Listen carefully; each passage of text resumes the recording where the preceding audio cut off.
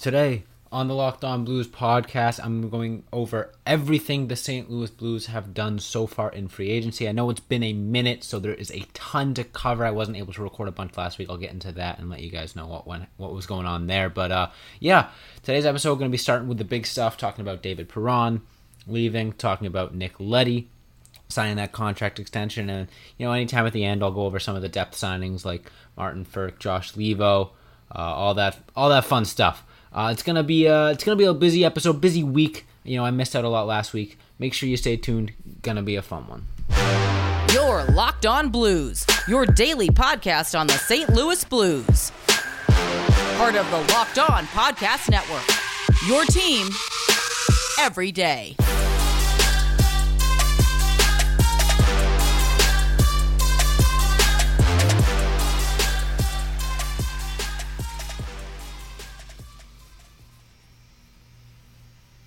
Ladies and gentlemen, welcome back to the Locked On Blues podcast, part of the Locked On Podcast Network, and your number one source for daily blues content. I'm your host, Josh Hyman, and like I said, got a very, very busy episode for you guys today. I haven't been able to record in about a week.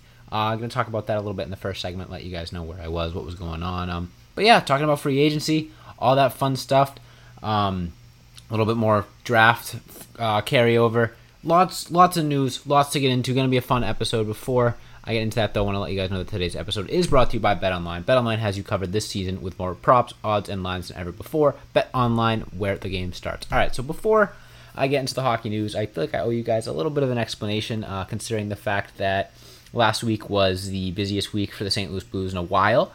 There was a ton of news that broke, and I just didn't post any episodes. And if you don't follow on Twitter, Locked On Blues, or my personal account, the reason behind that is I didn't have power in my apartment pretty much all week, and then I also moved home on Friday. So Tuesday night, there was a pretty bad storm, like microburst, hurricane, tornado, something that hit my college town, and pretty much instantly we lost power, so I wasn't able to record that night. Or I think I did get an episode out that day already. I don't know. Regardless, wasn't able to record that night. Told us they were going to give us power back the next morning. Power didn't come back the next morning. Power came back the day after that, so I wasn't able to record the next day, that Wednesday at all, which is, I think, the day that free agency started. I don't even remember at this point. But yeah, the day of free agency starting, I didn't have power pretty much the entire day. I went and I stayed at a friend's house that night in order to just charge my phone, charge my computer, and, they told us the power would be back on the next morning. So, fingers crossed, I would be able to go back Thursday and be able to record and, get all that news coverage out and ready for you guys. I get home Thursday after the power comes back on. I'm back at 9 a.m. Power's back on. I do a little bit of work for my job, and then around lunchtime, noon, I go to record. And as I'm sitting down in front of the computer, the power goes out again. So at that point, I don't have power all afternoon. I go again to a hotel to charge up my computer, charge up my phone. I come back from the hotel around dinner time Thursday night. So meanwhile, keep in mind this is day 3 of not having power, Tuesday, Wednesday, Thursday. Thursday night, I get back to my apartment. Same thing, sit down in front of my computer. I'm literally halfway through an episode, covering all the free agency, covering all the news, and the power goes out again. So didn't have power all Thursday night, wasn't able to record then. And then Friday, I had to move out. I'm back home in Massachusetts now, done with college, done with that apartment. So the jersey's behind me. You guys won't be seeing that again, at least initially. I'm going to toy with my setup, see if I can do something new. Let me guys know if you want me to see some cool memorabilia behind me. I don't know. I'm going to be setting that up. So yeah, Friday, I pretty much spent the whole day moving out. And then Friday, Saturday, I was driving home from Maryland. So I wasn't able to record then. And then Sunday, I played golf with my dad, so I wasn't able to record then. But here I am in electricity, back in action. Excited to get a lot of episodes out for you guys this week. I do apologize for the lack of content. I was really, really excited to talk about free agency and all that, and I just literally couldn't. So sorry, I know it took a while to explain all that stuff, but I figured, you guys deserve an explanation. I want to keep you all in the loop, all that fun stuff. But anyways, we're back. Let's talk about David Perron. It's the elephant in the room. I think it was Tuesday or Wednesday or something. Before free agency started, the Blues announced that David Perron, or not the Blues announced, but news came out that David Perron would not receive a contract from the Blues right away, and he would be testing the market in free agency, and obviously that was a big bummer. I did talk about it a little bit on an episode of, the reasons why they might not want to bring him back and that sort of thing. And then Wednesday happens, and they don't re-sign David Perron. He heads to free agency, and then at some point later in the day, it was either Wednesday or Thursday, he signs with the Detroit Red Wings on a 2-year deal at, I believe, $4.5 million a year. And I would have been fine with the Blues paying him that money, paying him that term. It stinks to lose a guy like David Perron. I'm going to go into more of the details in the second segment. I kind of want to use the rest of this first segment to just say, David Perron, thanks to him for all that he's done. Obviously he's listening to this podcast. Duh.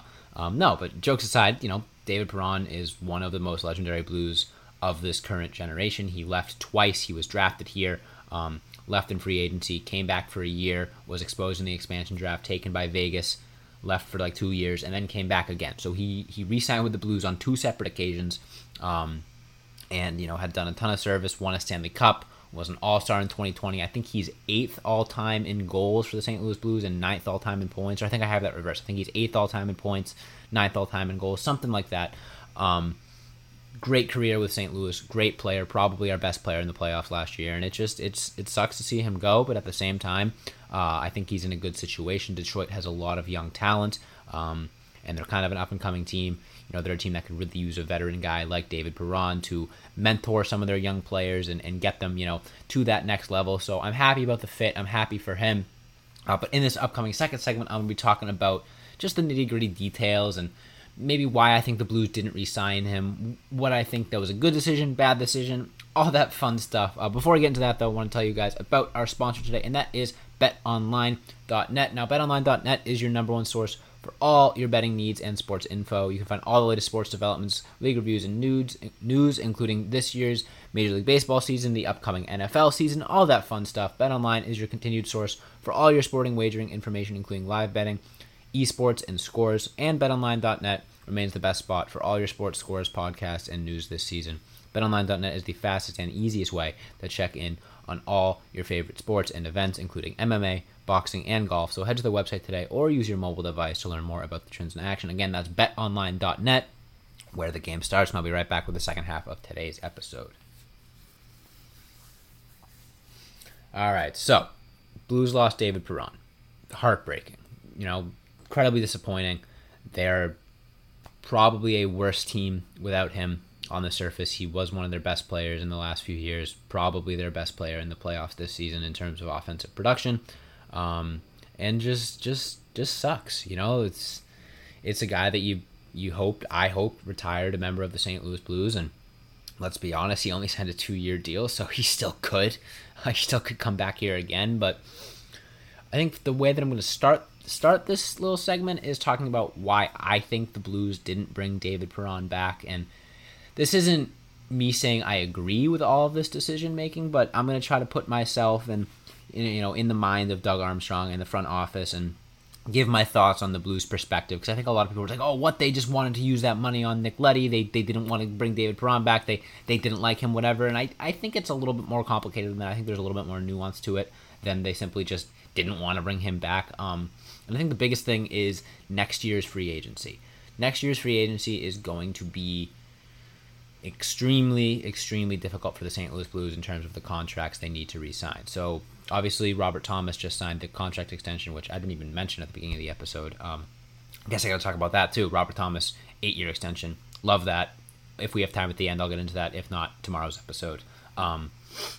Anyways, so next year's free agency, you have Vladimir Tarasenko and Ryan O'Reilly on expiring contracts, plus you need to give Jordan Kyrou a new deal as well. Those are the big 3 names that are going to be up next year. Now, barring a drastic change in events, I think it is assumed that Vladimir Tarasenko will be going to another team in free agency if he isn't traded this offseason or traded at the deadline, which I don't think he will, and I kind of explained that in the most recent episode that I did last week, where I talked about how David Perron leaving basically forces the Blues to keep Vladimir Tarasenko, just because if they were also traded Vladimir Tarasenko, unless they're bringing in a winger, their wing depth would just be demolished by both of those players leaving. So pretty much guaranteed at this point. I think that Vladimir Tarasenko will be with the St. Louis Blues at the start of the season and probably throughout the entire season.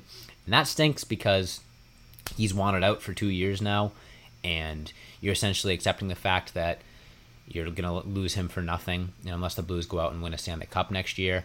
I think that that's a mistake by them. I think that, if it's a matter of Doug Armstrong not finding the right deal, well, at the end of the day, unless the Blues win a Stanley Cup this year, I think any deal is better than no deal. Do I think that if Vladimir Tarasenko was traded, they would have brought David Perron back? Not necessarily. I think, again, that's a huge hypothetical. Depends what they got for Tarasenko in that theoretical trade, blah, blah, blah. But, with a guy like him pretty much inevitably leaving next year, and even, they couldn't even bring him back if they wanted to, based on their current cap gymnastics. They're going to have to bring Ryan O'Reilly back. I can't imagine they're going to let another captain walk like they did with Alex Pietrangelo and David Backes, but who knows? Maybe they will.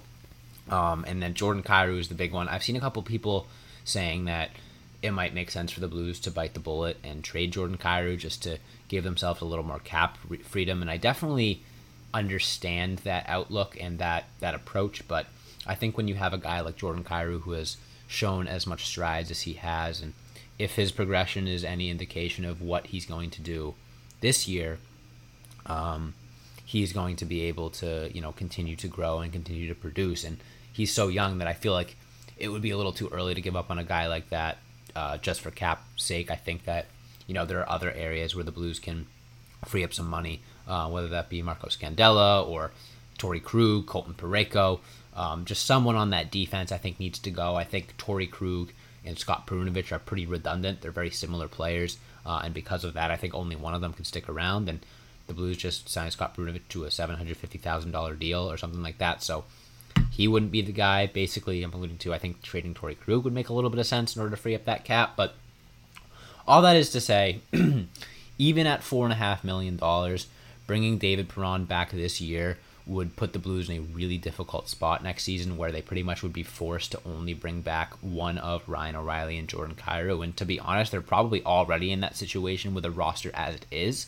I think there's going to be things that change. I am pretty confident that Ryan O'Reilly and Jordan Kyrou are two of the most valuable players on the roster right now in the eyes of the front office, and I don't think you let either of those guys walk.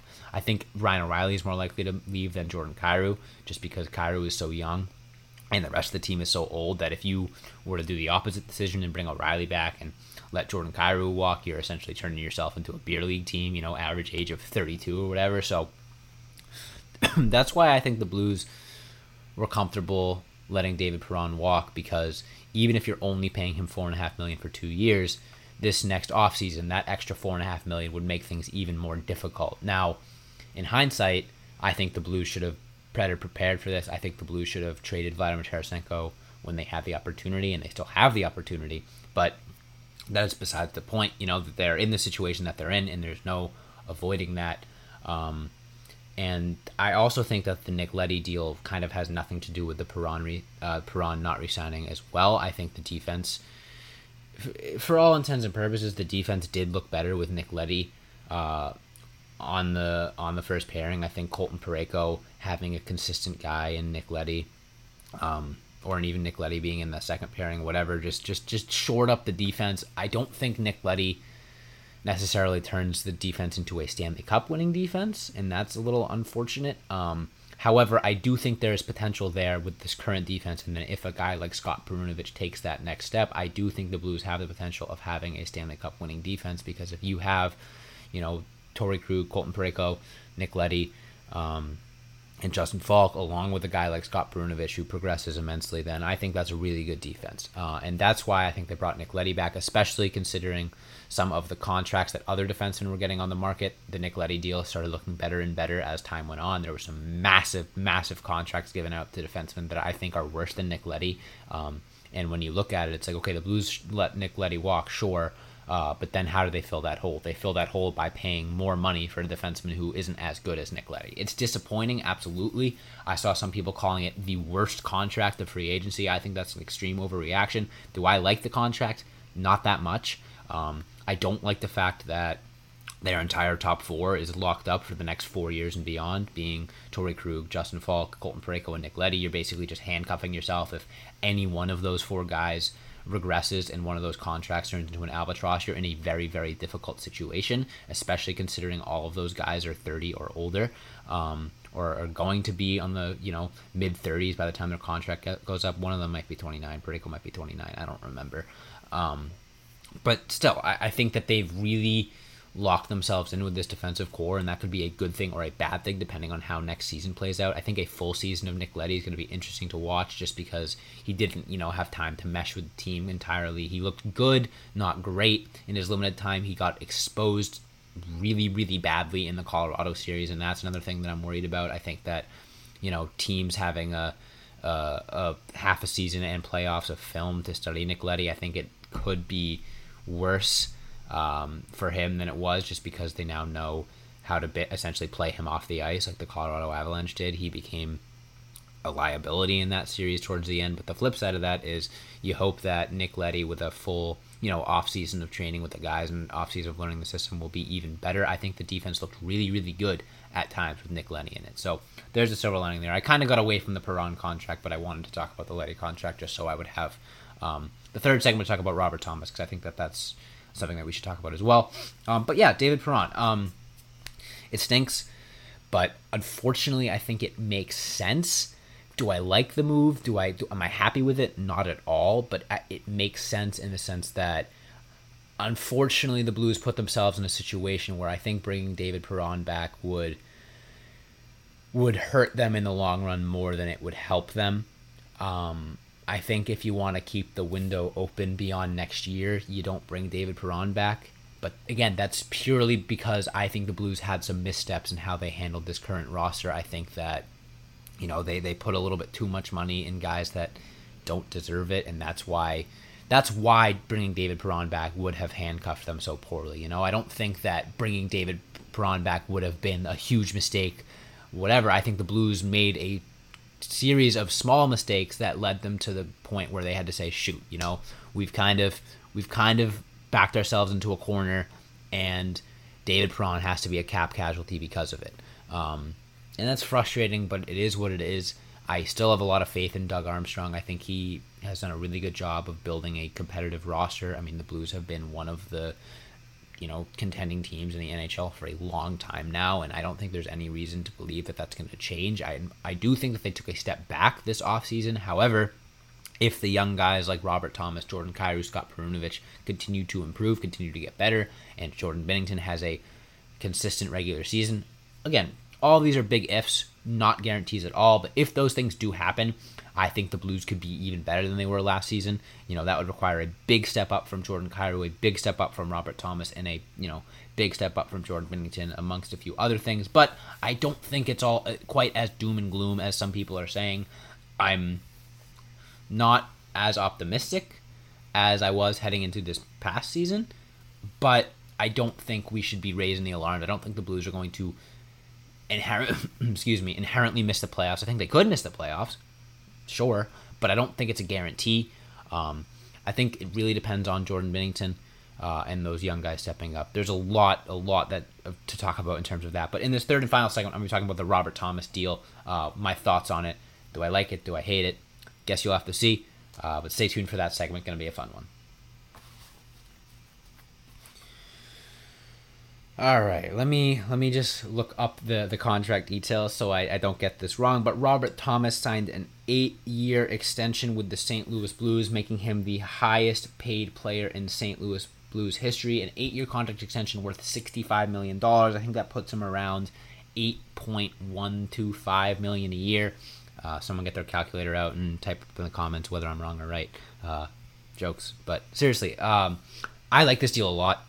I saw some people saying like, 8-year deals are inherently dangerous, inherently bad. If Robert Thomas doesn't get better as a player or he takes a step back, that contract's going to look awful. And you know what? Stop it. Robert Thomas is 24 years old. He is one of the top playmakers in the league. He had an extreme breakout season last year with the St. Louis Blues. He played tremendously well for the Blues. And because of that, I love the deal. There's not a lot of 24-year-old centers as good as Robert Thomas. They don't grow on trees. The people that say, oh, why the heck did we give Robert Thomas an 8-year deal, are the same people complaining about the average age of the Blues being too high. If you want to have the Blues stay youthful, you have to pay your young guys a lot of money for a long time. There's a good chance that Robert Thomas continues to get better because, like I said, he's only 24. If he continues to get better and he enters his prime in the next few years and puts up, a point per game again and is able to be a capable first-line center, that deal is going to look great. If he somehow stagnates, even if he only is as good as he was last season for the rest of his career, that deal is not the best, but it's not bad. If somehow, some way, Robert Thomas regresses and becomes worse and falls off a cliff, sure, then it's a bad contract. But you have to pay your young players. You have to give guys a chance to prove themselves, after they have their breakout year. And Doug Armstrong came out and said he sees Robert Thomas as the next face of the St. Louis Blues, as a guy they want to build around. They have very, very, very high hopes for him. I could see a captainship in his future, a C on his jersey. It would be, I think, expected for him to continue to get better and become one of the best, if not the best player on the St. Louis Blues. He's already pretty close with the way that he played last season. I am in love with this deal. I think Doug Armstrong hit it out of the park. I think 8.125 or whatever, even though he's the highest paid player in Blues history and the highest paid player on the roster now, or when the extension kicks in, he will be. I have no problem with it at all. You have to pay your young guys. You have to make some sort of an effort to turn what is a really old St. Louis Blues team into a really old St. Louis Blues team with some young players to get excited about. And people say, oh, why the heck did they give him 8 years? Well, what's the alternative? You let him walk? You trade him? Absolutely not. Robert Thomas's agent and Robert Thomas goes to Doug Armstrong and say, look, I'm a premier talent in this league, a 24-year-old center.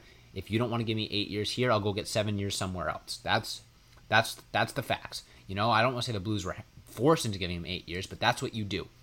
That's what they did with Vladimir Tarasenko 7 years ago or whatever, when he was around the same age, and look how that turned out. They won a Stanley Cup with Tarasenko being one of their better players on their roster. So, look, that's what you do in this league. You give 24, 25-year-old players long-term deals with the expectation that they continue to improve, and that best case scenario, that deal is looking like a steal when Robert Thomas is putting up 80 assists a year and feeding some winger who's scoring 40 goals. There's a lot that has to happen for that to be the case. But it is a really, really good deal, and it's one that the Blues, it was a no-brainer for them. Maybe they could have given him a shorter-term deal for higher money, but then, again, that would just put you in a worse situation next offseason, like I've been saying. So, Robert Thomas is the next face of the St. Louis Blues, and because of that reason, they gave him a nice long-term deal, and I'm really happy about it. I think that is all the time I have for you guys today, though, on this episode. Make sure you stay tuned for the rest of the week. I'm going to be covering all the rest of the news that I missed. Some of the depth signing that the Blues made. I think they really, really improved their bottom six. I think that's a very underrated aspect of how this offseason went. I think the bottom six for the St. Louis Blues was kind of a carousel this past year, and it hurt them more than people are realizing. So the fact that they signed these depth guys is great. So I'm going to be talking about that in tomorrow's episode and beyond. Make sure you stay tuned to that. That being said, though, thank you all so much for listening. Make sure you hit that follow or subscribe button on whatever podcast platform you're listening to me on. Also, hit that subscribe button on YouTube. We're getting close to 400, which means we're getting close to 500, which would be really cool. Appreciate all the support there. Again, apologies for the lack of episodes last week. It was not what I wanted to do. I wasn't happy about it, but we're back on track, back on schedule.